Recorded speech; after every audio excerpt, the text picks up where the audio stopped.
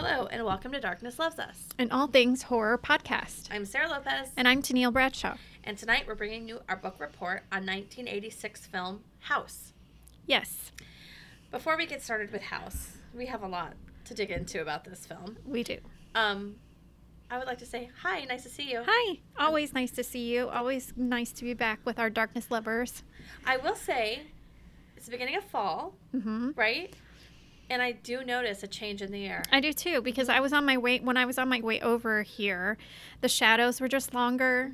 It's coming. Yes. Fall's coming, y'all. Tomorrow, actually. I keep feeling sad for those people that are like, oh, I'm so bummed because my seasonal depression is starting. And I do feel for you guys. But I feel happy because my seasonal depression is lifting. That's right. In Florida, we do things a little different down here. And it's depressing when it's so hot that you can't stand your own self. And you don't want to do anything fun. You don't want to go outside. But it definitely, I can tell, things are a little bit delightful. Yeah. And then tomorrow is actually technically the first day of fall. Yes. And I'm so excited because we had a really, really good response to our giveaway that we did with Elise from the last episode, Elise of Hydra Hammer Armory. She so graciously is giving away 4 pairs of her brand new earrings that are coming with this new series that just dropped. So that is really nice and generous of her. And we're giving away one of the books that we read for that, which was the Final Girls support group. Yes. Which I always want to call Final Girls Club, but it's not. It's a support group. So that I'm so excited to announce the winner is named. Their name is KJ. KJ. And they go by the Instagram handle Bad Vibes Only, which I love. I like that. So congratulations, KJ. I'm so excited for you to get those earrings. Congratulations. Yay. And I just really appreciate all of our dear departed listeners, Darkness lovers that like rallied around us for that weekend giveaway. That was like our first time to do something like that. It was really fun. We appreciate it, guys. And we definitely are going to have more on the horizon. Absolutely. One thing I did want to mention is that last week I was trying to remember what the listener Jamie, she had mentioned that there was a movie she really wanted us to cover that looks like it's old, but it really is new, and I couldn't remember. And Tennille reminded me that it is The Love Witch. Yes, and it's 2016, The Love Witch. It looks gorgeous. The fashion is gorgeous. It looks like the 60s. I think we're going to do that very soon. It's going to be one of our October ones, I'm pretty sure. Definitely. And we were going to talk about Salem's Lot. Yes. And we still are, but we're working through it. So we decided to come to you this week with a more mini-type episode about this movie from the 80s, House. Yes. Salem's Lot's just a long book. It really is. And I really don't want to, like, rush through it. No, It's just taking me a little bit longer and taking you a little bit longer to read than what we would have expected. Yeah. I mean, Stephen King writes some thick books, y'all. Yeah, I'm listening to it on audio because I'm just like switching back and forth, not to get too deep in that book, but I'm switching back and forth between Kindle and listening to it, just like depending on what's going on, because Kindle has that feature where it'll like pick up where you left off reading, and then it'll like go back and forth. Yeah, which is great. Yeah, that is. But I'm like so deep in it, and I'm still like, I think it's only like chapter 4, and I'm like, House is chapter 4. I've been listening to it for hours. They're long chapters. Although I'm enjoying it. It is. I just want to give it the time it's deserved. That's right. Now, listener Shannon did message me and say, while she was excited that we are reading Salem's Lot, she really hated the movie. So I went to look up the movie tonight just to see like what the movie would be like, and the movie is 3 hours long. Yes, and I remember when it came out because the commercials scared the shit out of me, and it was an 80s miniseries, so that's why I think it's 3 hours long. But I also know like the original It is like that too. It's yes, so long. Exactly like that. So I am glad to report though that they are remaking Salem's Lot, and I will tell you what is on the horizon. So it is coming out, it looks like I guess it says it's set to release on September 9th, 2022. Could have already released, but maybe it's streaming. Maybe it's streaming. I haven't seen anything about it though. Let me see. I'm going to look at Salem's Lot. They're trying to fool us. They are. Maybe that might have been an old article. Maybe that got pushed back. Salem's Lot 2022. Salem's Lot won't be coming out this year, it says. theatrical release of Stephen King's pick, Salem Blot, moves from post-Labor Day to spring 2023. So it's coming out in the spring. Probably, yeah. That, we always have our fingers on the pulse. Don't we, though? Always. Every book that we have been into and read that we were like, oh yeah, this is great, suddenly it's a movie. All the Grady Hendrix ones are movies. Really important, what's coming out, like next week, is The Midnight Club. We covered that a long time ago. We covered that a long time ago, and that was just a random, was it R.L. Stine or Christopher Pike?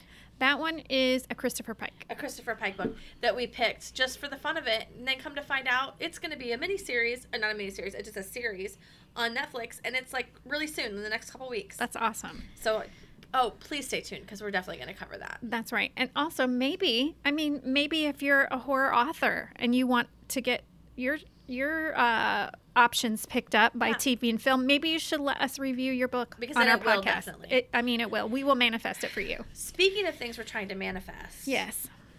Justin, I'm still here waiting for your message back, Mr. Justin Long. Oh, that's Lover right. of St. Petersburg, Florida. Mm-hmm. He's like best friends with one of my best friends after they met on the street in St. Petersburg. Oh, yes. Why aren't you returning my messages, Justin, to become on our podcast to talk about your movie that is like people are loving? I know. Barbarian. I really want to see it. Of course want to see it, but I'm a little mad that you haven't got back to me, Justin. Oh, no. I just can't imagine you wouldn't think a random girl, woman, lady sliding into your DMs to ask you, hey, come on my podcast. Yes, please come on our podcast. Florida. That's right. But yes, I'm excited about that too. Mm-hmm. And there was one other thing that I'm like, oh, they're doing a movie of that now too, that we covered. It'll come to me later, but I was just very surprised. Like, we're just finger on the pulse. That's right. We always know what's up. We do. All right, so let's get into this 1986 film, House. Yes. Okay, Tennille, how did you consume this film? I consumed it with my one true love, Sarah. We sat together and watched it. We watched it here. Now, I want to tell you guys a little bit of a funny story. Mm-hmm. This is not the movie we chose for this week. No. So we had a little bit of a miscommunication where we chose another movie, and that movie was called Dr. Tar's House of Terror. Dungeon of Terror. Dungeon of Terror, that's right. AKA Mansion of Horrors. Oh. Okay. And, which I love it when a movie has an AKA, also known as, in the title. It reminds me of a New Girls episode. AKA when it doesn't matter. When Winston does it a lot, he always says AKA. But Tennille thought we were going to get together and watch it together. This cheesy 1971 horror film. Right. I thought we were supposed to come prepared having watched it. Yes, so I slacked and did not do my homework. I watched it on Monday night with my hubs, and both of us were like, this is so bad that it's not even fun. Mm-hmm. It is so Looney Tunes. Like, it is like as if a horror comedy revolving around an Edgar Allan Poe story was also Willy Wonka, with some smattering of some sexual assault.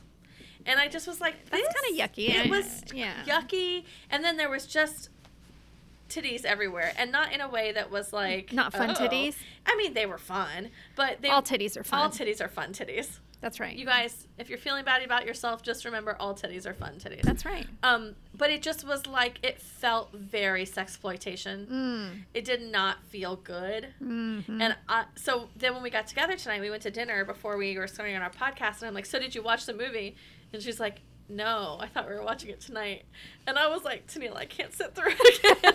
It was a one-timer for me, bro. Right. So we decided to pick a new movie. Yes. Which we had been wanting to see.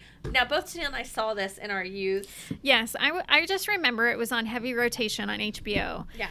I remember watching it, and this kind of is a good 80s scary movie for children, I think. Yes. It's very horror-light. Yes, it's very It's like monsters. Yes.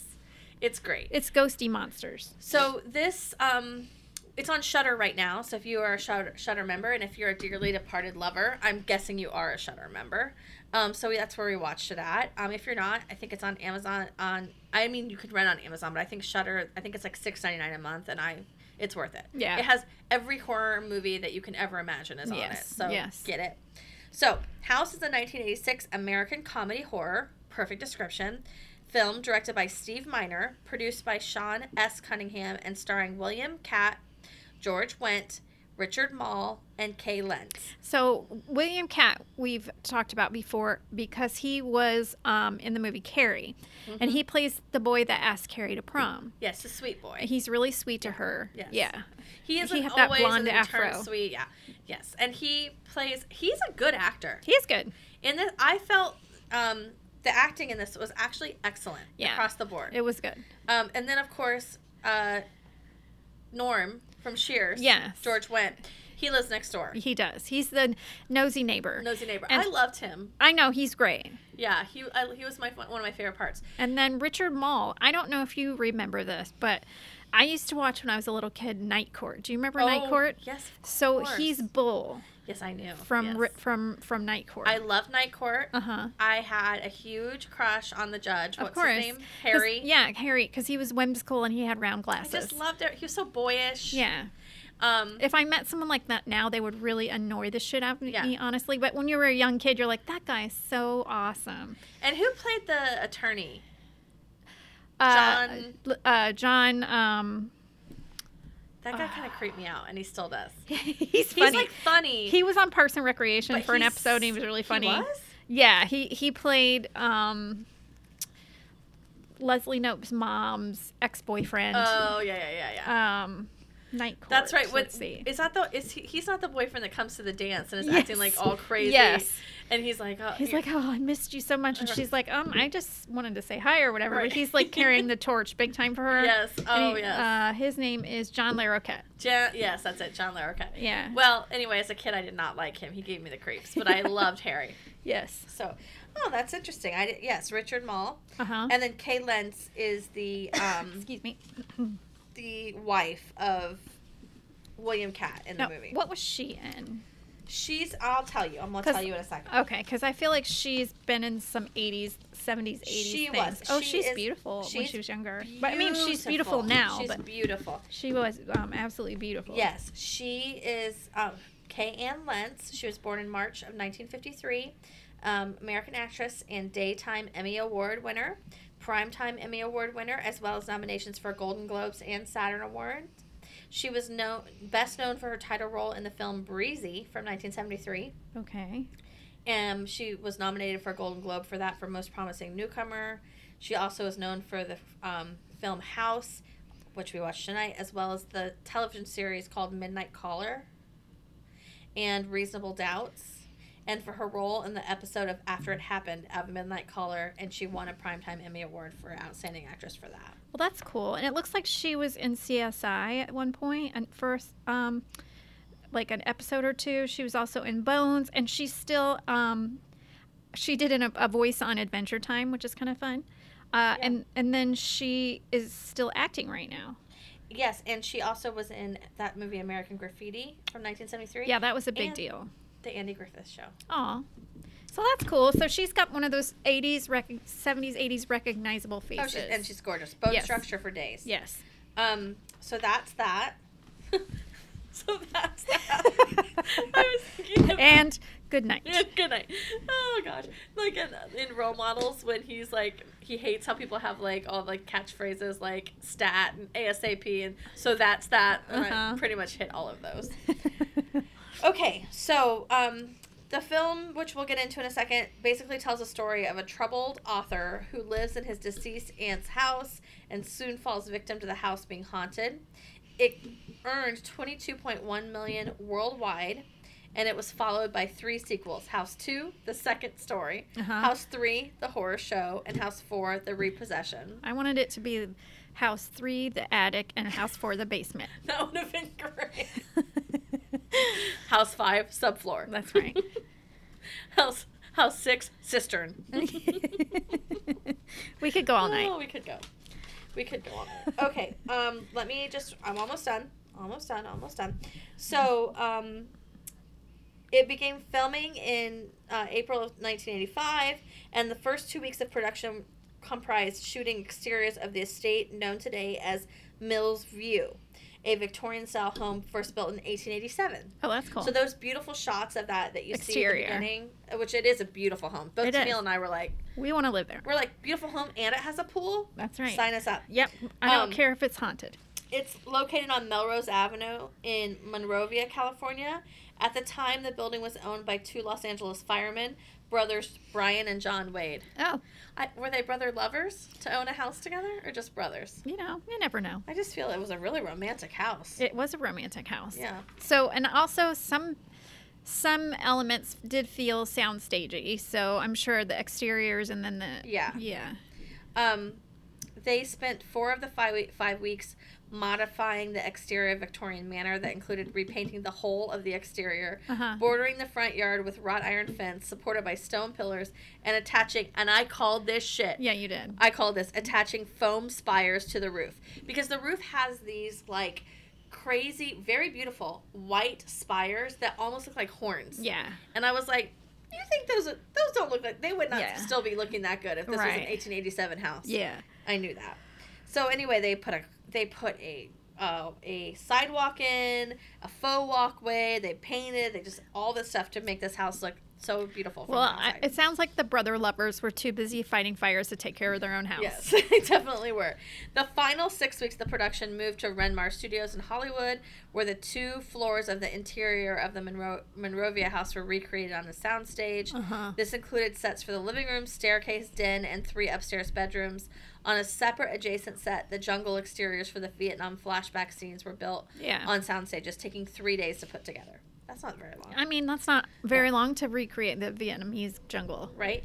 A total of 7 monsters were designed and fabricated for the production. These creatures, which included a big witch, the zombified corpse of Big Ben, 3 demonic kids, the flying skull-faced monster in the void, the plaque-mounted marlin that comes to life. Oh, yes, that's funny. It's like the first Billy the Big Mouth Bass. Yeah, it really situation. And the war demon from the closet. Yeah. You know, that's the one with the bullet fingers. Yeah. They were constructed by 17 special effects artists over a period of 3.5 months. The war demon in particular was elaborately built puppet measuring 18 feet. Wow. Fully mechanized, operated by 15 people. Wow. And featured a fully working lower bowel system. What does that mean, a fully working lower bowel system? Did it? Oh, it was like one of those babies that you would pretend feed it, and then it poops in the diaper. Yeah, I'm glad they left that part out. I am too. So it opened in 1,440 theaters on February 28th, 1986, and grossed $5.9 million in its opening weekend, missing the first place to what movie do you think would have been coming out in February of 86? Footloose. Ferris Bueller's Day Off. You like it more than both of those. Oh. I don't know. Isn't she pretty? Oh, I do love that movie. It's iconic. Everyone right now is like, I've never heard Sarah sing like that. Pretty in Pink. So Pretty in Pink got first place. It got second. It did well. I mean, to be honest, it did really well. Yeah. One review aggregation website called Rotten Tomatoes. Thank you, Wikipedia. Thank you for distinguishing that. Oh my God, I love it. Okay, Rotten Tomatoes has an approval rating of 57%. The website that reviews motion pictures, see? Yeah, see? Oh God. Oh. My leg hands. So Sarah and I were talking at dinner before. We were talking at dinner before this, and we were just talking about how I think we were talking about an animal. We were talking about an anatomy of an animal, and she said, I don't think it has those kinds of hand legs. First she said, yeah. I don't think it has that kind of leg hands. First you said, I don't think it has those kinds of lower hands. Lower hands. And then I was like, the leg hands. Leg hands, they're feet. They're called feet. Oh, God, it made me laugh. It was so funny. So now forever. And then you called it downstairs hands, which is also funny. I want to put my shoes on my downstairs hands. Anyway, Janet Maslin of the New York Times wrote, "Scares are not its strong suit, but it has a trim, bright look and better performances than might be expected." Yeah. Variety magazine wrote, "Though much of this nonsense is played tongue-in-cheek, An audience can hardly be expected to swallow the screenplay's arbitrary approach to Cobb's character. Ryan Pollard at Starburst wrote at the time of the Blu-ray release, "As a film, House is still as much of a warm and at times bonkers, family-friendly horror as it's ever been." Yeah. Alex Stewart of White Dwarf, he's a little saltier. He says, "Although the film has a good premise, it's squandered on yet another tired old haunted house story whose supernatural horrors cannot compare to the real-life trauma of war." Let's settle down. Okay. Let's settle down, Let's Alex calm down. Stewart. Like, okay, let's take this. It's a comedy horror movie. Let's all take a breath. Yes. In 1987, Richard Mall and Kay Lentz were both nominated for Saturn Awards. Director Steve Miner won a Critics Award for his work on the film and was nominated for an International Fantasy Film Award. Well, that's fun. It has a great soundtrack that was released on vinyl and cassette tape and CD in 1987. Oh, so they just, Ooh, a triple threat. Yeah, I guess the House soundtrack was sweeping the nation. The soundtrack runs approximately 51. Who wrote this? 14 minutes. wait. I'm going to pee my pants. 14 minutes and has 25 songs 25. that were featured. The same 25 songs that were featured in House and House 2, the second story. Oh, thank God for those facts. And I think that might be all my facts I have. The only thing I was going to say is about Stephen Miner, the director, real quick. Okay. Stephen Miner, the director, born in 1951, an American director. Yes. Is a member of the Motion Picture Academy of the Arts and Sciences. Wow, I just picture a guy with like a press card in his fedora with a cigar writing this Wikipedia page. I'm gonna read it. See, he's notable for his work in the horror genre, including Friday the 13th. What's Friday Night the 13th? You know, Friday the 13th Part 2, Friday the 13th Part 3, House, Warlock, Halloween, Ooh, H2O, Warlock. 20 years later. Okay. Lake Placid, Day of the Dead, which I almost picked Day of the Dead for this. Ooh, that would be a good one. He also has directed numerous comedy and drama films, as well as notable episodes of television series, including Yes. The Wonder Years and Dawson's Creek. Oh, okay. And, of course, you know why I like him. He's from Chicago, Illinois. Nice. Woo-hoo. Yeah, I think that's basically all on him. There's nothing else really that really blows your skirt up about that. Oh, he also did The Last House on the Left as a production assistant. Oh, well, that's cool. And what is Video Vixens? He was the assistant editor on Video Vixens. I don't know. I feel like it would have been on Cinemax way past my bedtime. Not now. Not anymore. Now you're allowed to stay up for that. That's right. All right, I don't Tennille. want to now. I just want to go to sleep. I just want to go night-night. All right, Tennille, lead us through this movie. So it's about this writer, and you kind of get a sense of how much of a popular author he is. People actually recognize him. Oh my God! From the first scene. Yes. So the first scene is really fun because all the people are in line to attend his book signing, and he's signing his horror novels because he's a horror novelist too. That's the other thing. And so all these cuckoo fans are in line. Yeah. And they're pretty nuts. And he's like, who the hell are these crazy people? And his agent's like, those are your fans. That was one of the funniest parts of the film. Yeah. Because he's sitting at the desk, right? And you're seeing from his point of view, and you can only see one fan at a time as they're coming up to have their book signed. And each one is more wild than the one in front of it. Like, they're just losing their shit. They are. And then one guy is like, so, what's your next book about? And he's like, well, it's going to be my story of my time in Vietnam. And he's like, oh, great. You know, like oh, that's super. so, yeah. So he's going from horror novelist to writing about his experiences in Vietnam. And his agent is giving him a bag of shit. Like, where's your book, dude? Because they're going to take away your advance. Like, no one's thrilled about Roger writing this Vietnam book. Random House is going to want their money back. That's right. So, I think it was Doubleday. Doubleday is going to want their money back. That's right. So you also find out a little bit more about Roger. He is divorced from a nighttime soap opera actress. Yeah. And then you also find out that his child has been missing. Right. And so he goes to his apartment to work on his book, and he calls the FBI, which are like, why the hell? We don't know about anything yet. Straight line to the FBI. Yeah, straight line. And we're like, this. When he was calling, I was like, Is he consulting with the FBI for his novels? Like, I didn't know. Right. But he was asking about his missing son. Have you heard anything? Have you seen anything? You got to call me. Right. So he finds out that his aunt, who raised him in this house, a crazy house, has killed herself. Yeah. And she hung herself in her bedroom. Yes. So the house has fallen into his possession, and he decides that he just needs to get out of the city and go live in his aunt's house where he grew up, you find out. He's getting, like, drawn to come back to the house. Yes, he is. And he wants to get away, too, because, you know, you get the sense that he and his wife still love each other, but probably they're having their child be missing was just too much for them, and they fell apart. That's what you kind of just get glean from that. Yeah. So he moves into the house. As soon as he moves into the house, I think he sees more people than he did living in the city. Cause he definitely does. Yeah. Can we rewind to one part of the that was very funny and cringy? Was the ex-wife calls him from like the Golden Globes. Yes. Where she is just lost. She's like, First hey, of all, on a payphone at the Golden Globes. Payphone. I was like, oh, 1986. I know. So she calls him from a payphone outside the Golden Globes and is like, I lost. Yeah. And he doesn't want her to know that he's like at home, losing his mind, sad and lonely, missing his kid, missing his wife.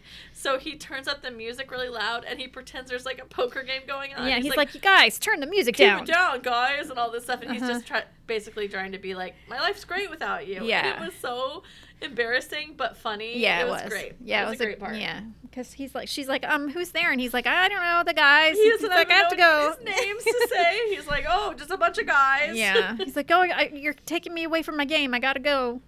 But so he packs, like, he has a nightmare and he wakes up in the middle of the night, packs his suitcase. That's it. He's going back to his house. Yeah.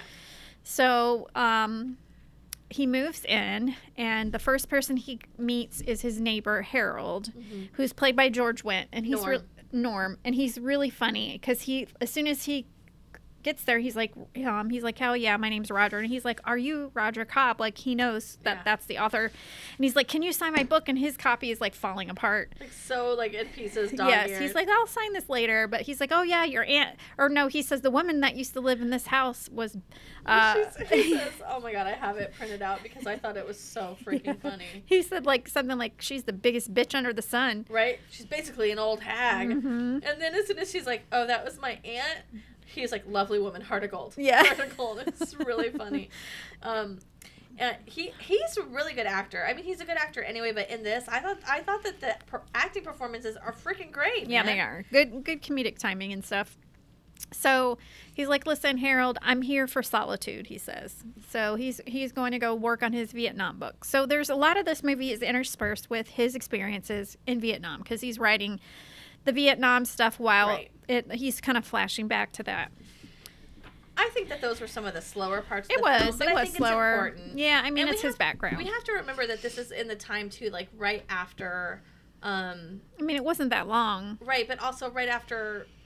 What's the classic Vietnam movie? What, like Platoon and stuff? Platoon, but that's not the one I'm thinking of. Full Metal Jacket? Full Metal Jacket. Yeah. Like these shows... So in the 80s, to that Vietnam movies were just a dime a dozen in the 80s. Yes, like, really was. Because I guess, it was like 20 years later. Yeah. A lot of things that are like 20 years later, you're... Yeah. I don't know why everything goes in and out of fashion we're getting for a lot 20 of stuff years. From the Clinton era of the yeah, like the early 2000s stuff is coming back, which I find absolutely insane. Like, gross.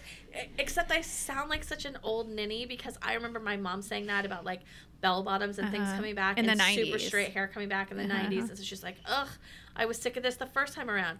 And literally that's how I feel about the early 2000s style. Like, ew, I hated it the first time it was here. If they bring back low-rise jeans, I'm going to kill somebody. They're already back. I'm going to kill somebody. I saw like 1,000 TikToks about how like fashion people are watching that low-rise are going to get lower and lower and lower. And so is coming back is like the super skinny like CK1 model. CK1 Calvin Klein model. Yeah, style. they can heroin chic models. Yeah, they can eat ass because I am not getting into that. They can eat ass. I love it.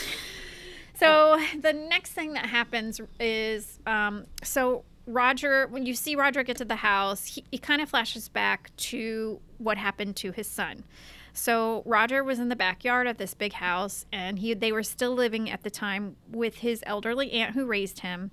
He was living there with his wife and also his little son, Jimmy. Mm-hmm. So it flashes back to him in the backyard, like trimming some trees, and Jimmy's just playing on the ground with a truck and his toys and stuff. And they're just chilling, you know. And the next thing you know, William Katt looks up and Jimmy's gone. And so he runs out into the front yard.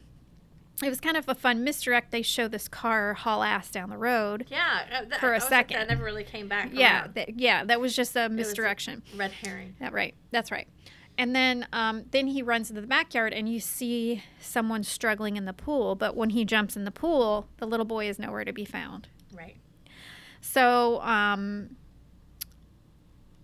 the little boy's missing. They call the police, so on and so forth, and so that kind of just shows you what happened that day with Jimmy. Right. So he is kind of just thinking about all this stuff and writing and everything, and he starts hearing some noises in the house. And he's particularly drawn to his aunt's room, and the first thing he sees, he goes into his aunt's bedroom, and he sees her there. And she says, the house tricked me. It finally tricked me. I didn't think it would, but it did. And she said, it's going to trick you too. And she takes a noose and puts it around her neck and then jumps. But as she jumps, she disappears. Mm-hmm. So that's the first thing he sees. It's very creepy. I mean, honestly, that's probably enough for me. Like, yeah. I would be like, I wouldn't doubt my sanity, because if you saw that, you saw it. Right. So I would be like, no, that's okay. Let me call the realtor. We're just going to, pack up. But he just kind of kind of sidesteps it and ignores it and just goes on. So his neighbor kind of shows up. I'll get into that. But then the next thing he sees, he hears sounds upstairs in that same closet. So he opens the closet and nothing.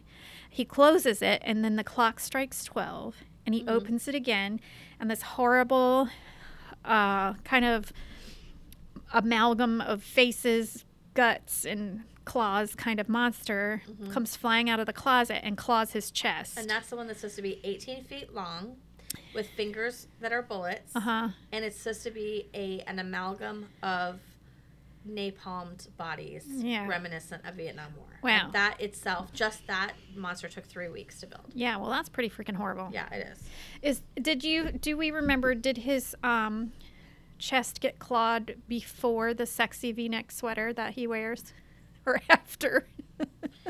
I don't remember. It seems like it had to have been.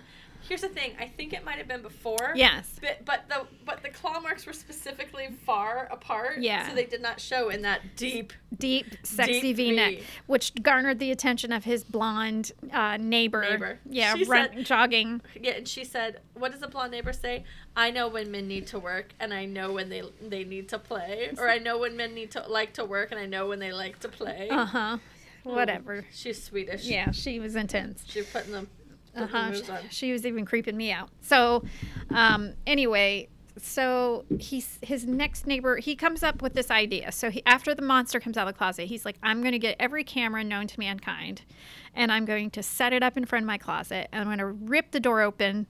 And he puts on all his army fatigues and stuff and goggles, and he's running around the house like a loon, trying to set up this elaborate scheme to catch it on video or a picture. So he kind of does a dry run, and he pulls the rope, or he gets ready to, and he runs outside and kind of does a victory dive, because he's a little on his knees moment, almost like a platoon moment out on the front line. And his neighbor's like, hey, Roger, what you doing? He's walking his dog, and he's like, I'm just writing my book. And he's like, okay. And he goes in the house, and George Wendt's like, wow, writing is a lot of fun. He's says something. Okay. So he sets up the camera, and he still doesn't catch anything. So right when he's about to open the closet door, his neighbor comes up the stairs and scares the shit out of him. He's like, I just thought I'd bring you a midnight snack. Now, if my neighbor came into my house at midnight, we would have problems. Yes, this neighbor is very intrusive. Yeah. But I also felt... He's endearing, though. Endearingly. And I felt like, well, this guy might need to be intruded upon. Yes. Because I think the neighbor next door is... He's like a little fan. Off. Yeah. He's like stalkerish, but he's also like, something's not right over here. I'm just going to keep showing up. My friend Roger, I feel like he even tells him, like, he's like, Roger tells Harold, you know, I think I saw a ghost in my closet. And he's like, okay. You know, like, he's listening. He's like, well, what kind of ghost or whatever? And he's like, you don't think I'm crazy? He's like, well, he said, my aunt used to say this house is haunted. He's like, yeah, but your aunt was kind of Looney Tunes. And he's like, well, do you think I am? He's like, well, you have a few marbles rattling around. He's like, you lost your son. You went through a divorce. Your aunt died. Yeah. You got some marbles rolling around in there. Yeah, so he's kind of like, I need to check on him. I'm a little worried. So... After that, he is getting kind of weird, and so he's like, you know, this is making me nervous, so he's like, okay, well, I'll see you later. Well, he snatches Roger's phone book, and he calls his ex-wife, and he says, listen, I'm your ex-husband's next-door neighbor. I'm a little worried about him. He's acting cuckoo banana boats. I think that maybe you should come and check on him. And she's like, well, I can't. I have to go to work at 6:30 in the morning, but I'll give him a call. Yeah. So she calls, and he doesn't answer because he's deep in Vietnam writing right now. So he's in it. So the next day, she comes to the door. I want to say before this scene is one of the most unhinged parts of this movie. Mm-hmm. I have never seen someone brush their teeth. Oh, God. The way this man does it. If you, dearly departed listener, do this, I need to immediately know. Please comment on our Instagram post. He's standing, and he acts like everything's fine. Yeah, it's normal. He acts like it's totally normal. He's standing in front of the mirror. Mm-hmm. He's getting ready to brush his teeth. And you might think the scariest part is thinking something's going to show up. That's what I thought. No. Because I'm like, I have a whole... So that's kind of like a thing that scares me. Oh, I hate that. Is if I look in the bathroom mirror, and if I look up and there's something behind me, I don't want that. No, I don't ever want that to happen since the Candyman movies. Oh, yeah. I mean, it's a thing that happens in a lot of movies. They close the medicine cabinet and bam, something creepy's behind them. I'll tell you what I never wanted in my life is, and my daughter just moved out of her first apartment, and we're moving her in her second apartment, and her first apartment, it had the mirror directly across from the shower curtain behind her. In my house, my shower curtain is next to me, so there's no shower curtain behind me. Oh, yeah. I don't want to stand in front of the mirror. There's a shower curtain behind me. Oh, I know. I got to have that open before I look in that mirror. I know. I don't want something poking up behind me. No. No, thank you. No. So anyway, he goes to brush his teeth. And he does something so casually that I am convinced that this is how this actor brushes his teeth in real life. No one taught him better. That's what I'm guessing. Instead of putting the toothbrush on his toothpaste in a little... People do different things. Always getting on my kids because they put a big old wave like the Aquafresh commercial. Yeah, damn those Aquafresh. And plus, that's just too much toothpaste for your mouth. Even a long stripe is too much. I always have taught them a pea size amount. Put your pea size, a green pea size amount on your toothbrush. That's it. What did he do?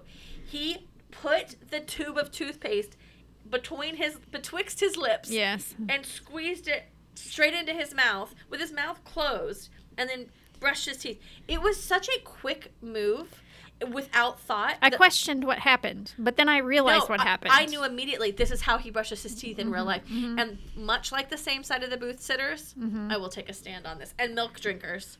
I take a stand. With dinner? Milk with dinner? Oh, milk with dinner. I take a stand on putting the toothpaste, squeezing it betwixt your lips directly into your mouth. No. Yeah, that's going to be a no for me, That was the most horrific That's part like one of those things where I've heard that legend does tell. What does legend tell? Of people who put the milk in the bowl before the cereal. Get out of here. I know. You got me on that Moolala milk. You got the banana milk? Yeah. Because that is legit. Banana Moolala. And, because I don't try to use almond milk because I feel like it's causing the California to have a drought, you know? Well, with the also, almonds. I it's feel so guilty. watery. And then I like oat milk, but here's what I don't like. I don't like oat milk on oat cereal. I feel it's too much. Too many oats. Too many oats. And also, do you feel like, or is it my nose broken since having COVID twice? Do you think that oat milk has a slightly, every now and then, a little bit of a fish paste kind of odor? No. I'm broken. No, I don't like that for you at all. Every I now wish you and could then. see my face right now. No. I love oat milk, but I like it in a coffee. I don't want it on my cereal. I don't want it hot. I like it iced. I don't want hot oat milk. That isn't. I do love it. I love it. Ugh, hot oat milk. Ugh. No, I don't like it. That's where the fish paste comes from. I never had that. So, but now I'll be paying attention. So anyway, we have to report back. Yes. Did I ruin oat milk for you? no, I'm gonna be sniffing it now. But so I got that Magic Spoon cereal Oh, that's like grain free, Mm-hmm. and you use that with the Moolala banana milk. Oh, that sounds like a heavenly experience. No, I will tell you. I think the Moolala banana milk is $7, and the Magic Spoon is $10. That's a $17 cereal situation. But Well, you know what? We're grown ass women. Yeah. If we want to pay $17 to eat our cereal, what then do we work will. for? What That's do we work right. for? Certainly not to squirt toothpaste straight in our mouth. Nope. I'll have my Moolala, thank you. I may not get a vacation, but I'm going to have my Moolala. Damn straight. I hope everyone just heard that too. Where were we at? Oh, brushed his teeth. Uh-huh. Oh, squirt the mouth. Squirt the mouth. Brush the teeth. Squirt the mouth. He gets getting ready for bed. He puts on his jammies, which I noticed right away, and I told you those are old scrub pants. Yeah, but didn't I feel... I don't know. I feel like he was in a medical show at some point. I don't know. He might have been. Did he steal them from the set? He was just like, ooh, these are just like so comfy. I'm just going to wear them on every set that I have to wear jammies. I will say, he is fit as hell. He was fit as hell. He's like fit to a level of like an 80s aerobics star. Yeah, he's really cute Yeah, too. yeah. So he was definitely a tasty snack in the 80s. I mean, I'm still more for Norm. Like, he's always going to be my Well, cup he's of cuddly. tea. He is a real snuggler. That's right. But I was like, okay, this guy could be on Star Search doing the dance in the background because he is Could he very be on fit. Solid Gold? He is a solid gold He needs dancer. some Lycra suspenders so he can be on Solid And a little Gold. A bow tie. So anyway, what's happening after that? So he's been sleeping in his son's bed. well, here's what's confusing though. Yeah. Because his son didn't live there, right? 'Cause No, that's they his- all did. So with the aunt? yes, because it was kind of like because remember when the kid went missing, the aunt was roaming around the house. Here's the thing. I don't mean to disagree with you, but Uh-huh. I have a different take on this. Okay. Because he says that when my mom died, my aunt raised me. That's right. And I think that his wife, and his son were just visiting the aunt when the son went missing. Okay. And I think that's his childhood bed that he gets back in. Oh. That is a covered wagon, Laura Ingalls Wilder stage It is. bed. I mean, I would have loved that bed. I would have too. But I feel like they did live with her, and I'll tell you why. Why is There's that? one thing. Okay. We're just gonna have to agree to Oh, disagree. we are, because I don't know. We're gonna what this tasty we're so morsel. spicy. So because he goes and opens the drawer and he pulls out that bunny and he smells it. And Yes, like, because that's his bunny from childhood. I thought it was because it was his son's bunny, and so he was like missing his son so bad. Oh, I thought that was his own childhood bunny. I mean, That looked more like a 60s bunny. it did look like a '60s bunny. It's true. Oh, guys, get back to us. Yes. Did he live there as an adult with his family, or were they just visiting his aunt and his son was just there when they? We may never know. We may never know. I'm not going to watch it again. to That's find right. out. We're not. So, at any rate, so I think it's almost time the next day the next day. for the babysitting. Well, no. Oh no. So the first thing before that was the next day after George calls his ex-wife. Oh, that's right. So she shows up at the house, and Yes. first there's some alarm bells because number one, she said she can't; she has to go to work. Yeah. Number two, she's wearing like a purple sparkly evening gown Yes. sort of thing with like a rhinestone, Polyester, rhinestone situation. like a real Club 54, Studio 54 outfit. Yeah.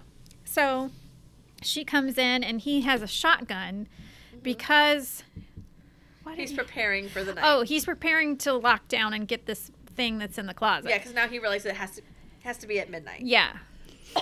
And so the door opens. There's his ex-wife, and she's like, "Oh, I'm worried about you. Why do you have that gun?" And so as they're talking, these shotgun shells roll across the table and fall on the floor, and she bends down to pick them up. And when she stands up, she's the gross, ugly witch. Yes. And she has these really long red nails. I thought you were going to say long pendulous breasts. Indeed. These were some big old monster boobies. Monster boobies for days. Yes. So, and so and also her teeth were just horrifying. So, horrifying. Yeah, it was like a real fun monster.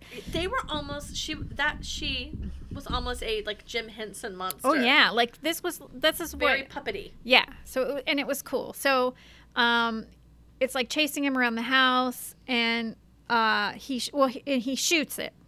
And it drops dead. It runs out the front porch and drops dead. And it turns back into his actual ex-wife. And so he starts freaking out. What have I done? She's got a hole in her And stomach. she's laying on the porch, and all of a sudden you hear sirens because Harold is woken up to the sound of shotguns. And he's like, look, I think my neighbor has tried to kill himself. Right.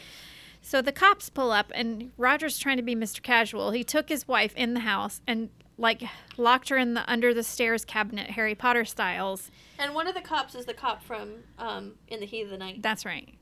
And I recognize his voice immediately. Yes, and then the other one is a black actor that's he was in tons of things. He's in It recently. Yeah, most recently. Yeah, was that the movie, our modern It. I feel like they were both in the Heat of the Night.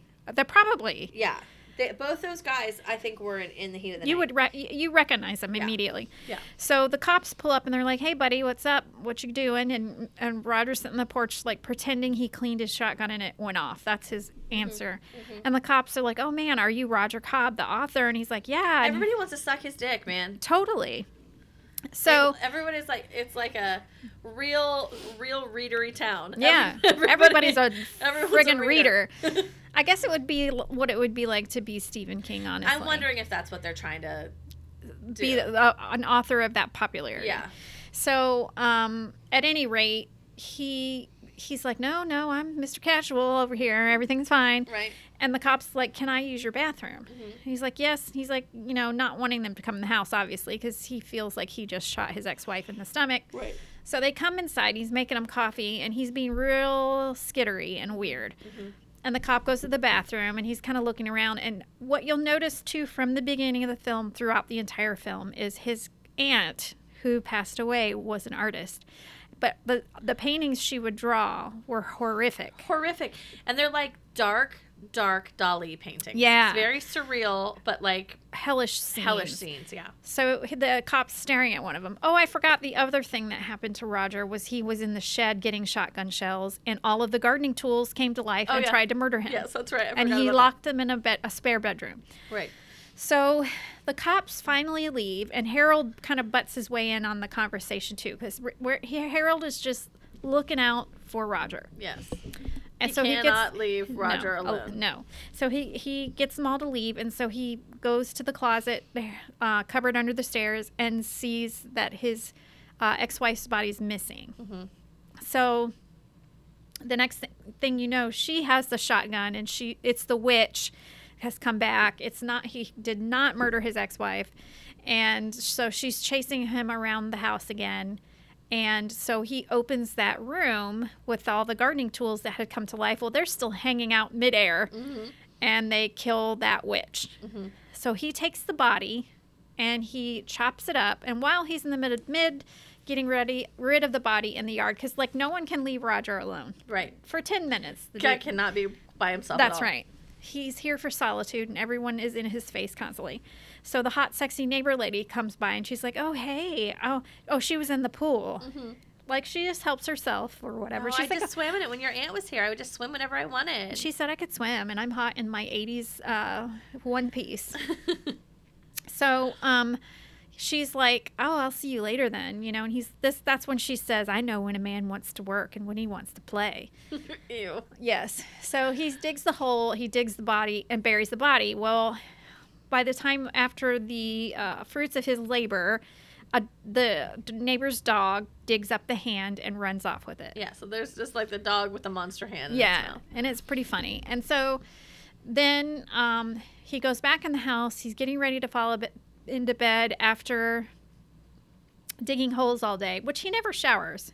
In the entire movie, I don't think he showers. I mean, they don't show anyone using the toilet in movies and TV Yeah, shows, but at the was same time, dirty. all he does is splash his face with water repeatedly.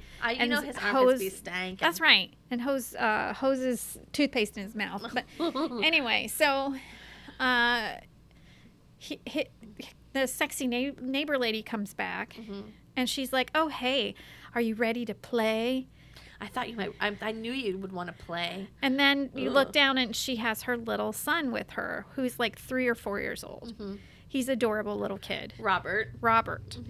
And she's like, so here's my son. Here's his jammies. Here's his. I'll be gone for just a few hours. And he's like, wait a minute. And she like keeps like foisting her kid on him. And he's like, I have a haunted house here, bitch. Yeah, like and he sees the little boy is like kind of giggly and cute, and he looks down, and that hand has attached itself to the back of the little boy's shirt. So he's like, yeah, I'll babysit him. Just get the fuck out so I can get this hand off this kid. So he like hauls ass around through the hallway, and the little boy hauls ass, and the mom's like, where are you guys going? So he grabs the little boy and runs into the bathroom and pulls that hand off of him and shoves it down the toilet and flushes it. Better toilets in there than I have at my house. That's right. You taking that whole hand down there. Listen, I have a Home Depot special. You can't flush. You have a couple of plies and that thing needs a plunger. I hate it. Anyway, so he flushes the whole ass hand down there and comes out of the bathroom with the baby, and he's fussy a little bit, and he's like, oh, he just had to go potty. I took him potty. And she's like, okay, cool. Here's all his shit. No mind that I don't know you. Just take my son in the bathroom and do his potty business with him. Yes. Very weird. The 80s were a different time. The 80s were a different time. Because maybe she was like, well, they're both boys. It's fine. I guess. That's what they would have thought back then. Yeah. Anyway, so she leaves him with this little boy. And the little boy's playing and stuff, and he kind of cries for his mom, and he's just being a little bit, she just drops him off at a stranger's house, so he's crying for his mom, no doubt, right? So he finally gets... He's probably used to this shit. Probably. So he, his mom's a little hoary. So anyway, he lays him on the couch, and the little boy falls asleep, and so Roger starts writing again. So he's ass deep in Vietnam again, going through his flashbacks. So I will tell you a little bit about the flashbacks. So his best bud in Vietnam is Ben. And they call him Big Ben because it's played by Richard Mall, who's like the really tall guy, big guy. And they're basically running point on their squadron, or whatever you call it, in... You just sounded really, knowledgeable about that shit. They're running point on their squadron. I'm like, I didn't even know any of those words. So they're just basically going out ahead of everyone to see if it's safe to go out. That's why they're all being chickens. Yeah. And, I'm not going out. And so him and his best friend go out to make sure that they're not people hiding in the bushes ahead of them. Right. Which, of course, there are. But anyway, so when he looks up from his writing, he sees that the little boy is missing. And he's like, oh, shit. How you could take your eyes off that little boy in a haunted house, I'll never know. Yeah. So... It's his PTSD. He keeps revisiting. And that's it. Yeah. Flashbacks. So he hears little giggly footsteps, and he runs down the hall, and he sees him just go out of sight and into a room and shut the door. And he opens the door, and these two grody little... They're not little. They're kind of tall, but they're monster children, and they have the little boy, and they're real creepy, giggly. And their faces are horrible. Yeah, they're horrible, and they're pulling this little boy up the chimney. And so Roger hauls ass and grabs a hold of his little feet, and he's pulling him down, and finally they let him go after a huge struggle in the fireplace. So he puts him in the... It's a funny segue, because he's just like, cool, you're all dirty. Let's go put you in the bathtub. The monsters didn't take you away. I was waiting for the drain to suck him down the drain at that point. I'm like, I don't trust anything in this house. No. So he gives the little boy a bath and gets him in his jammies, and the mom shows up. And she's like, oh, was Roger nice to you? And the little boy's like, yeah. She's like, oh, thanks. And then she leaves. It's like, no bigs. Yeah, no big deal. I just left my kid here. Right. So the next thing that happens is he's waiting. He decides, fuck it. All right, I'm going to go get my neighbor Harold. Harold's all up in my business. Now I'm going to make him really a part of my business. So he takes him upstairs, and he's like, have you ever been hunting? And he's like, yeah. And he's like, because at this time, Harold's humoring Roger, because basically he's like, I do not know what's going to come out of this dude's mouth next.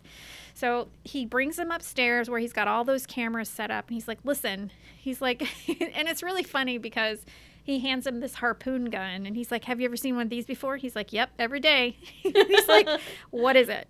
He's like, it's my uncle's harpoon gun. He's like, when I open the door, he's like, I got raccoons. And he's like, raccoons, huh? He's like, yeah. He's like, as soon as I open the door, you got to shoot it. And he's like, he just thinks he's insane at this point. Right, at this point, he's like, okay, bro. He's like, okay.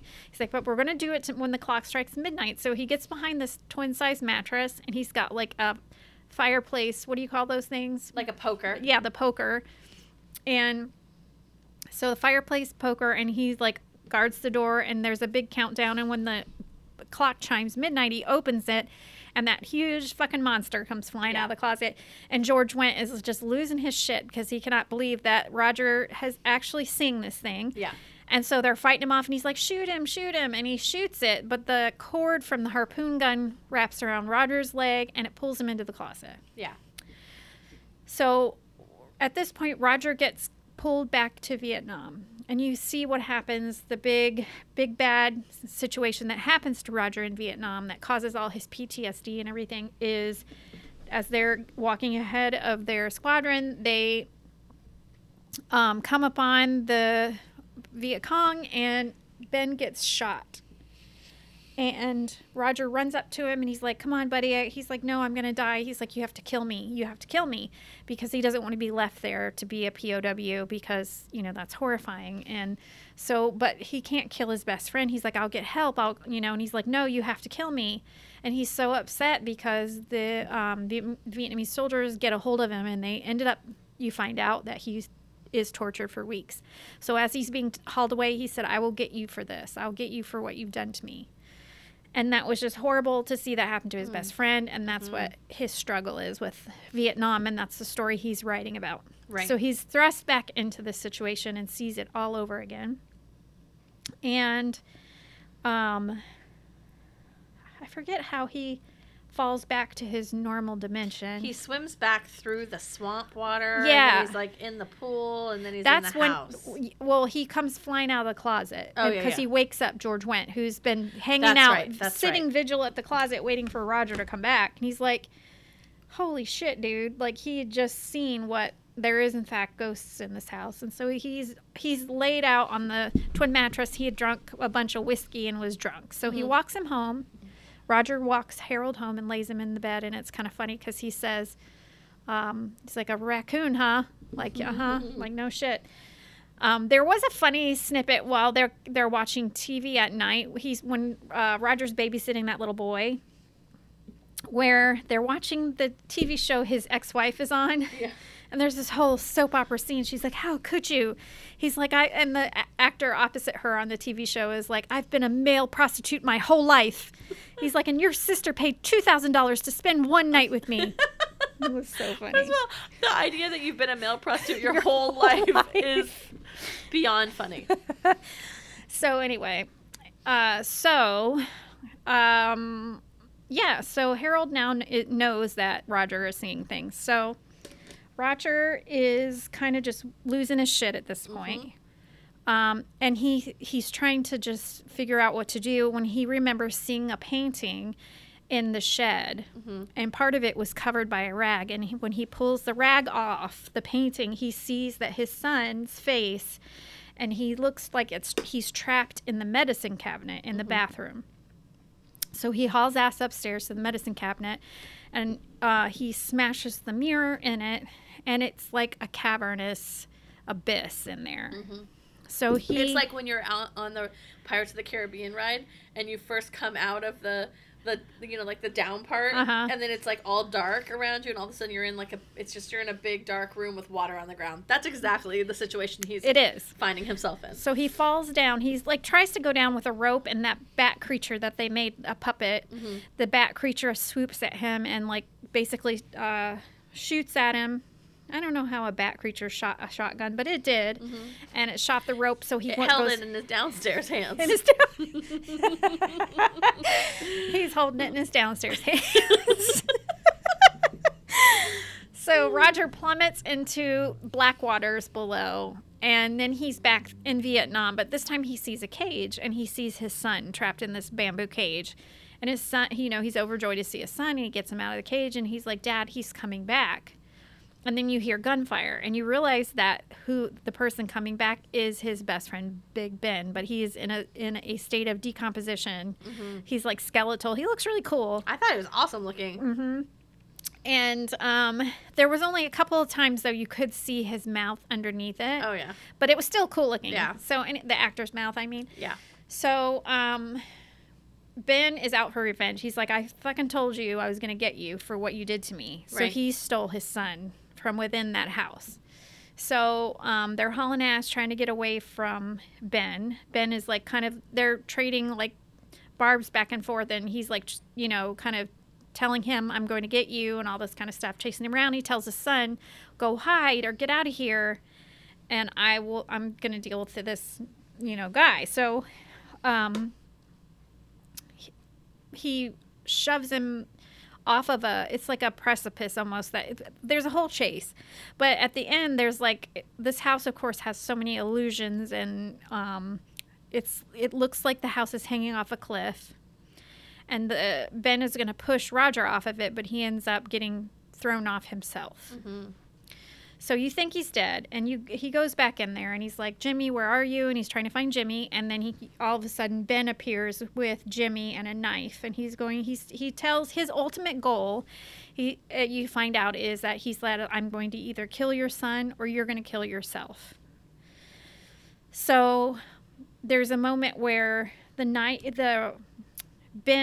takes a knife and cuts off Roger's fingers, but then really his fingers weren't cut off. Mm-hmm. And he realizes, it kind of clicks in his head all of a sudden, that this house has been, like his aunt told him, it's going to trick you. Mm-hmm. So it's basically tricks that this person plays on him, mm-hmm. just like hallucinations kind mm-hmm. of, or, you know, showing him things. And I think we don't really know if it's the house playing the tricks, because they know what his kryptonite is, which is, right, his friend's death. Right, or if Ben has actually come back. Or if Ben has come back. Or if the Ben that has come back is a creation of the house. Right. Because it wasn't Ben that was tormenting the aunt. It was something that drove her to suicide. That's true. So in my mind, I was thinking it was the house using what is the thing that has most traumatized yeah, because she says it knows you. This house knows everything about you. Yeah. So in the end, he says, you can't hurt me anymore because I'm not afraid of you. And he takes a grenade off of his belt and shoves it into his ribs. Yeah, first of all, live grenade that he had just the whole time. Well, he pulled it off of Ben's belt. Oh, I thought it was in his own outfit. Oh, no. It was in Ben. He grabs it off Ben, pulls the pin, and shoves it up in his ribs. Mm. So then he blows up, and they get away. And the house basically lights on fire. Yeah, he explodes with the grenade. And then his ex-wife pulls up in a taxi, because obviously this is the first time she's able to get out and check on her mm-hmm. ex-husband. And the little boy and him come out of the house, and they're all happily united. Yes. And that is the end. With their new best friend. Harold, the neighbor. And the dog. How many skulls would you give this out of 5? I'd say this is a 2.5. Yeah. I really enjoyed it. Yeah. It is fun. A 2.5. And I say that lovingly. Yeah. Like, watch it. It's a great fun movie to watch. Yeah. It's not super scary. There was a few jump scares that got me. Couple of them. But I am like a jump scare queen. It's fun. I love them. I will know it's coming. It will still get me. Me too. So that I really enjoyed it, even though I'm giving it a 2.5. That's just because it's not my flavor of horror, but I thought it was really fun, and the acting is very good. Yeah, it's not. It might be a kind of a B movie, but the acting is not. No, it's good acting. Yeah, and it's some, there's some good placement of songs mm-hmm. because they're funny. Speaking of, mm-hmm. something to tell you about that. Okay, it's 52 minutes and 14 seconds long. No, but I was noticing the music producer for it. His name was I'm like, that's really familiar. Henry I saw that too. Yeah, Manfredini. Okay. Which Henry Manfredini, I'm like, we've talked about him before. So I looked him up. Of course, he's from Chicago, Illinois. Woo-hoo. Is an American composer and jazz soloist, which I knew because this was a trivia question when I was there the other day. But he scored more than 100 films, including the entire Friday the 13th series. Sweet. And I'm pretty sure Uh-huh. he either helped or was part of the Netflix, the one that we watched, the series, the 3 Fear movies. Street? Fear Street. That's 'Cause remember amazing. they pulled from that? Yeah. I'm pretty sure it was. He also did Through the Looking Glass, Here Come the Tigers, Manny's Orphans, Night Flowers, Through the Danny. Looking Glass. Do you remember that Yes. 80s Alice? That Yes. was freaking It creepy. was freaking creepy. All the Friday the 13th movies. Swamp Thing, Spring Break, The Hills Have Eyes, House, of course, Slaughter High, Cameron's Closet, Deep Star 6, The Horror Show, Jason Goes to Hell, Amore, Wishmaster, The Omega Code, Jason X, Wolves of Wall Street in 2002, The Anna Nicole Smith Story, 2007. I want a pickle. House of Usher, Mrs. Washington Goes to Smith, Snow White, What A Deadly the hell Summer. is that? I don't know. Lake Erie, A Talking Cat, and A Chance in the World. And it does not list it on here, but I swear to you, because I have those records from the new, what is it called again? Fear Street series, and I'm almost positive he was involved in that. That's awesome. Yeah. I was like, I know that Harry Manfredini. We've talked about him. Yeah. Well, So that's he's- cool. Yeah. I have another little piece of trivia for you. Okay. And that is that this script was originally inspired by The Twilight Zone, the movie, 1983 movie. And after seeing that film, Decker and his friends, which included Ethan Wiley and Steve Miner, who was the director, Yes. and Shane Black, planned to make their own independent anthology movie based on that movie. So they were all three going to have their own anthology movie. Yeah. But their project was never completed. So Decker used the idea for his unproduced segment for this film. And so it was the original screenplay that Decker wrote was a traditional horror film with no humor. And then the comedy was all added by Ethan Wiley, who rewrote the script into like a horror comedy. Yeah. So it's like this group of friends just like made this thing. I feel like this movie needed the comedy because if you really were like, this movie is about the horrors of Vietnam, it would have just not worked out. It would have been like, no, this is not fun. No, I agree. So They did a good job. And then the other thing that I thought was really interesting was that Kane Hodder, and that name might be familiar with to you. He was the stunt coordinator from the film, but he is known to horror fans as the one who played the icon Jason Voorhees more than anybody else. Oh yeah, he did it in 4 films. Yeah, Hodder total, and he which included Friday the 13th Part 2. He's been at cons and things like that. And Steve Miner also directed Friday the 13th Part 2. Yeah, that's cool. There was a lot of crossover with this. Yeah. Yeah, Sean S. Cunningham, producer, produced the Friday the 13th movies, and Harry Manfredini wrote the music for this and the Friday the 13th movies. Oh, yeah. That's really cool. It's very lots of interwoven pieces. Yeah. I enjoyed it. Dearly Departed Darkness lovers, watch it. It's fun. It's fun. It's on Shudder. Yeah. It's a good spooky afternoon watch. Watch it for some good like what do you call that when it's like actual horror effects. It's practical effects. Watch it for the good practical effects. Yeah. There's a lot of them. You know what this movie reminds me of? It reminds me of something that you would watch after Saturday morning cartoons here in locally. We had the creature feature from Dr. Paul Bearer, and then this movie might be on it. Yeah, definitely. Or it could be on Up All Night with Rhonda. That's right. I love that too. Yeah. Do you have anything to raise the coffin lid for this week? Yes. I have a couple of things. Let's raise it up. Hi, Aunt Gert. It's been a week. It's Aunt Gert. Come on out. You have time to walk around. We have a few things to talk about. There goes the bat flying out the window. Goodbye, bat.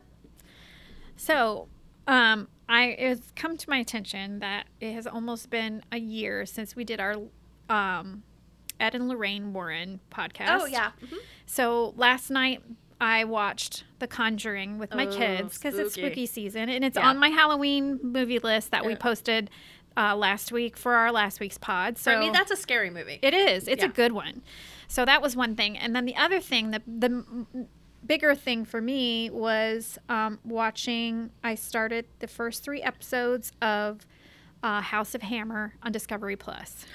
You did start it. I did. Is it freaky deaky? Hell yes. Oh my god. It's very what's it on unsettling. again? Discovery Plus. Oh, That's why I haven't seen it yet, because I don't have that. It's like $3.99 a month or $1.99 a month. It's Okay. really not that expensive for Discovery Plus. And I got it because it has all the ghost hunters and like all the ghosty shows. You know, I love a good ghosty show. Get it for the ghost shows. Keep it for the Army Hammer doc. That's right. Because I knew, but you know, but you don't know. That lineage is, they are fucked up people. So also, he's just like a sick individual. And it's very upsetting in some ways because a couple of women come forward and tell their story of what they went through with him. And you find out more about who was the whistleblower officially on Army Hammer. And she posted the ones who's posted those texts between them and the voice messages that he says some horrifying things. And the thing is that this is by no means any disrespect to the BDSM community. So that has a place. People, you know, that's a consensual practice. There's rules. There's things that it has to be 100% consent on both sides. Yeah. So what Army Hammer does is he exploits that for his sick and twisted proclivities. He usually preys upon girls who don't have any BDSM experience, so they don't understand that part of it. The only thing that they've had experience with is watching 50 Shades of Grey. Right. You know what I mean? And yeah. Which is like a joke in the BDSM community from what I hear. So, I mean... So they're just like, oh, it's probably like this. And he doesn't even come off that way at first. He'll just start... He has an MO and he does it the same way with all these girls. Ugh. And he's into like, I think it's called shibari or something, but it's like Japanese rope tying and it's like really... Yes. Yeah. I recently saw some of that at the Oddities thing. Because it can, like the Japanese art of rope tying. Interesting to see live in a room full of people. Like, okay. At 3 o'clock in the afternoon. It was a... Was it fleshy? It was. Was it nude? Yes. Okay. Yeah. Interesting. I'm sorry that I missed that. Yeah. It was very interesting. It was like, oh, okay. We're doing this. I don't think it was full nude, but it was nude enough. Nude enough for me. You know, that's plenty. Yeah. At 3 o'clock on a sweaty Saturday afternoon. Yeah, it was just extremely hot, and I was like, and surprise. Hot, and I don't mean like necessarily in a sexy way. It was probably in a sexy way for a lot of people, but Perchance. I was extremely like feeling like I'm gonna get heat exhaustion. That's right. That's right. No Yeah, one, it was no right one after really you wants a surprise shibari, I'm sure. So definitely not me. I don't. So anyway, he's like, oh, you know, I find it so hot. Like he pretends to be real innocent about the whole thing, and he pushes these girls, and it's not consensual, and it's actually really horrible. And one girl can't even talk about what he did, and then you know he kept one girl captive. Everything that he did against their will, you know, sexual assault. Just awful. He's an awful person. And so far, he claims that he's in rehab and therapy, and that's great. But it doesn't change the fact that you are an awful person who did awful things. Also, how has he not gotten in trouble with the law? Well, they did launch an investigation, and there is a lawyer handling the case for the main prosecuting the victims. And she's like, yeah, we're going forward with a criminal investigation, like it's happening. So yes. And his claim is that, oh, it was all consensual BDSM play. And it's like, no, motherfucker, it wasn't. So he's a real piece of shit. Yeah, I'm definitely going to watch it, but I'm going to watch it with the same look on my face I have right now, which is like grossed out. Yeah. And you find out that his father and his father's father, they were all pieces of crap. Yeah. That's one thing I had heard right away is like, oh, his grandfather and his dad were also disgusting. Yeah, something about a throne or something. Oh, yeah, they had a sex throne.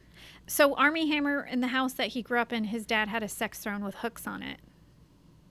And there was like orgies and all kinds of stuff in that house. Interesting. Yeah. Yikes. I will definitely be tuning in. Yeah. It's like a, I had to like, I don't really get jarred very much. But it was like after I watched that, I'm like, I watched the first 3 episodes. I'm like, yep, I'm done with that for today. I'll finish it, but I just need a break. I need to wash my brain and, you know. I have to be in a good headspace to watch that because I don't want to watch it on a dark day. That's not No, because it's upsetting, and Yeah. you get so angry on behalf of these women. And so, like, if this fucking piece of shit shows up in movies again, shame How on could that anyone. happen? I mean, but it could, but like, how? Like, why I would know. anyone ever do that? Yeah, Gross. Well, that's a gross one. it was terrible. I But definitely will watch it and feel just as horrible. Yes. My coffin lid was very different. Yes. Lighter, I hope. Kind of. But I will say I teased it last week. Oh, Not like you yes. heard it here first. That's but I right. knew that they were going to be revisiting Adnan Syed's case after Baltimore state attorney. What happened is on October 7th of last year, the state of Maryland passed a law saying that if you were convicted of a crime as a minor that you were going to be serving 20 years to life or 20 years or more for, you could petition to have your case reviewed. Mm-hmm. So for someone like Adnan, who was out of appeals, because his appeals just kept getting denied because there's so much corruption, especially in the city of Baltimore, is really, really bad with police corruption. Not just based on Adnan Syed's trial, but other things. I've spent a lot of time investigating this just in my true crime stuff about Baltimore, and it's just like the cops just over and over again getting in trouble for like malfeasance. It's just crazy. Yeah, and if you're not familiar with the Adnan Syed case, it was brought to the public's attention from the podcast Serial. Yes. So if you've never heard this, listen to Serial, and it's a really fascinating and compelling listen. It is. And, Sarah Koenig has got some criticism because she was emotionally remote in that thing, but she's a journalist. Yeah. And they weren't, it was the first true crime podcast to be very, very, very, very popular, but they weren't going out to necessarily solve the crime. They were telling the story of it. They were telling the story of the justice system. Yeah. And how even if someone is guilty or innocent, they still deserve a fair trial. Yeah. And how the trial wasn't fair. Regardless of whether you thought he was guilty or innocent, that trial was not fair. No, there were so many things withheld, and yeah. Yeah, and I give Sarah Koenig a lot of credit and This American Life, who produced the Serial podcast, because without those, Rabia Chaudhry, who was Adnan Syed's cousin, would not have been able to get her voice out there and get his case seen. Yeah. So thank goodness for Serial. But and it's like a good jumping off place to like the beginning of this case. But regardless, last year on October 7th, they had this rule that you could ask for your case to be reviewed by the state attorney's office. And there was one person whose job it was to start going through these cases. Well, on October 8th, the very next day, his attorney, who had been previously working with the Innocence Project and had uncovered a bunch of stuff, put this case forward to be reviewed.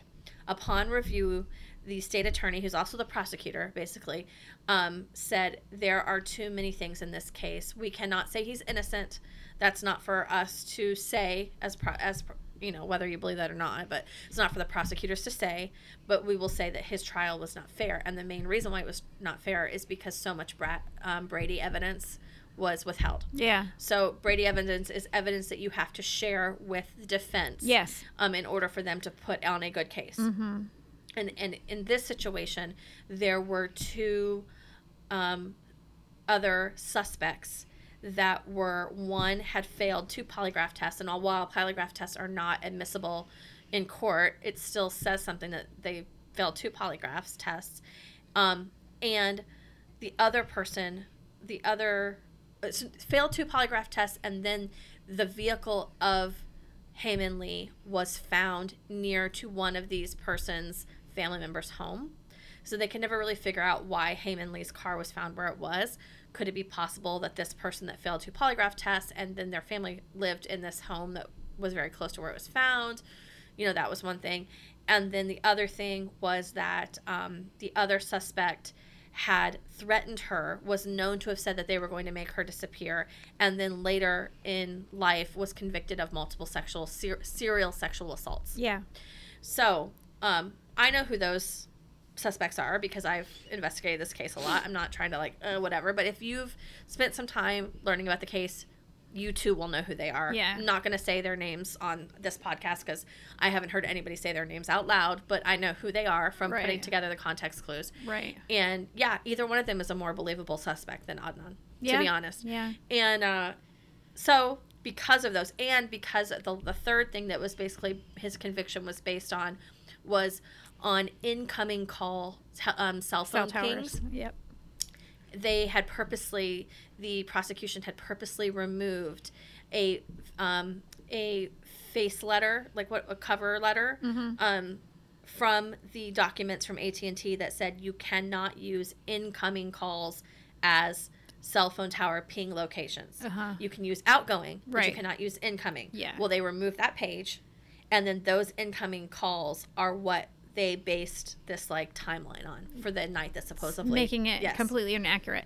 Yes. Well, I was looking up because Brady evidence. There's a deposition that I forget what they call it before they actually go to court, where you're supposed to share your evidence. Yeah, you have to share your evidence. Yeah. You have to give each person a chance to defend themselves. If they don't know what's coming, they can't defend themselves. That's right. And you also can't. You also have to include exculpatory evidence. Yeah. And they did not include that. Yeah. So it's not fair play if you don't do that. No. So, anyway, judge agreed, and Adnan is out. Yeah. He could be tried again.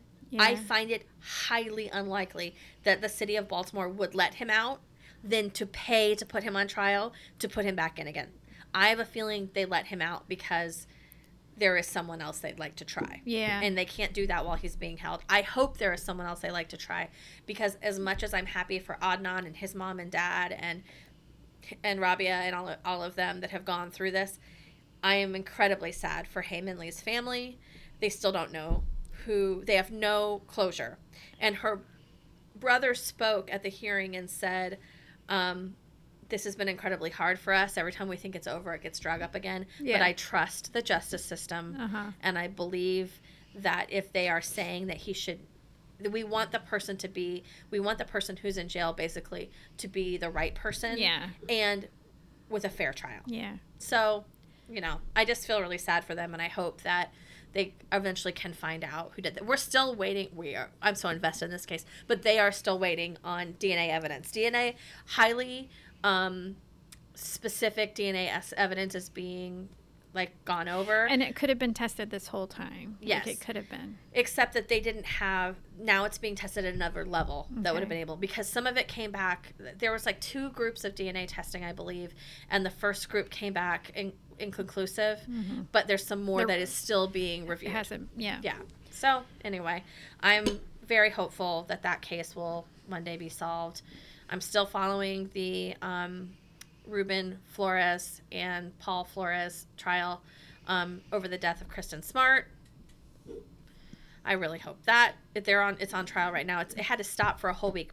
It's been suspected that a juror has COVID, so okay. It's supposed to pick back up next week. But I'm ready for some of these assholes that did terrible things to get what's their coming to them. Yeah, that's right. That's right. So, anything else for the coffin lid? No.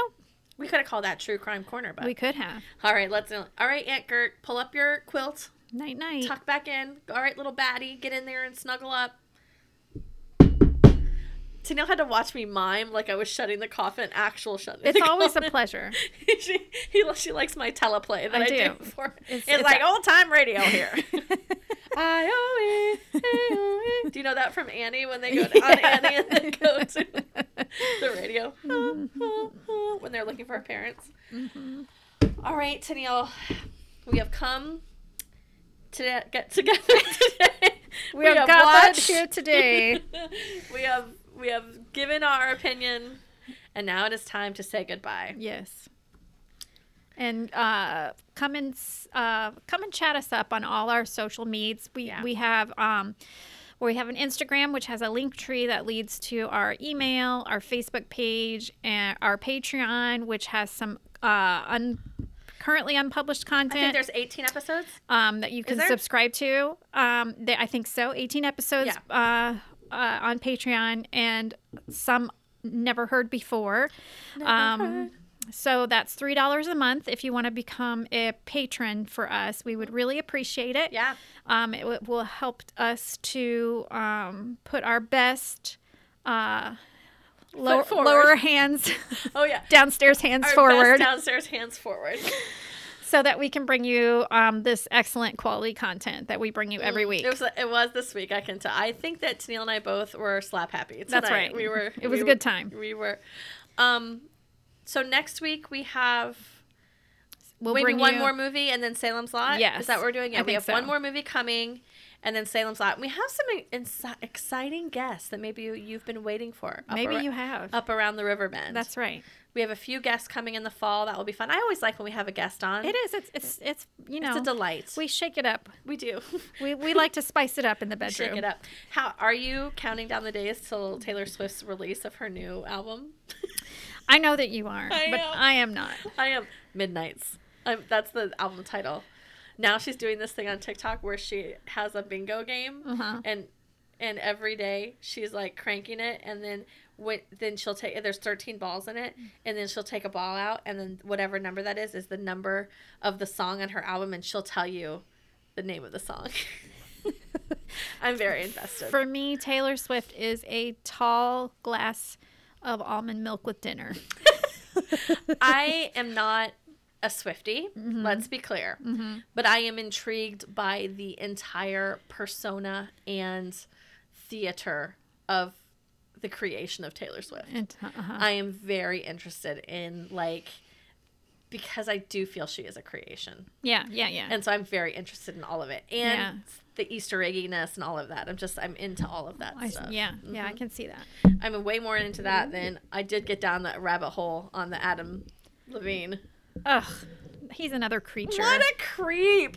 Ugh. All right, listen, if you know, because I know in my heart that none of our darkness lovers would ever behave in such a fashion. Never. But if you know one of these asshole men, just walk up and just punch him in the face for me. Yeah, or step on their sack. That's right.